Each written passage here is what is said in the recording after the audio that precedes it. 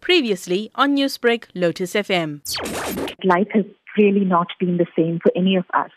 Our lives have just changed so drastically over the past year, and everyday activities that we might never have given a second thought about in the past or pre-COVID times look very different now. Our celebrations are not the same. Even loss is more complicated than ever before. So I think when we had to think about life pre-COVID, it almost seems like we were living in a completely different era. Rakhi, people have experienced death, not being able to give their loved ones a proper send-off. They've lost jobs and livelihoods completely.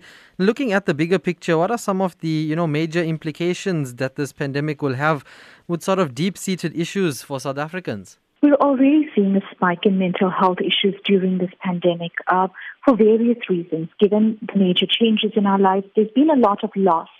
So, when we talk about loss, we often think about death, but there's been a lot of living loss that we've been grieving over the past year.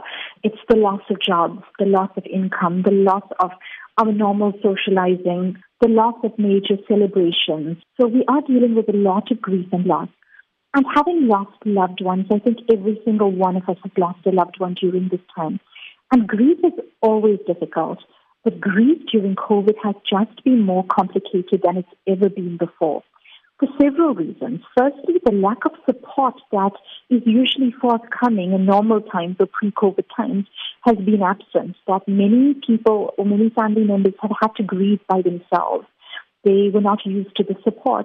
The change in our rituals and not being able to do rituals as we would have in the past. Rituals are very important for the healing process. They actually help us heal from grief. And not having had the opportunity to do that as we would have in the past has further complicated the process. Rakhi, there have been, clear distinctions between the brain and the mind and how it directs actions and thoughts of people. What do you think people need to know about this with regard to what has happened throughout this last year? Our brain is in our control. So we choose the thoughts because our thoughts actually influence our feelings and our behavior. So we have to take care of what we're thinking. And a lot of what leads to anxiety and depression are thoughts that might not always be rational. So having said that, I do want to say that seeing the anxiety and depression during this time is not abnormal because the time is what is abnormal.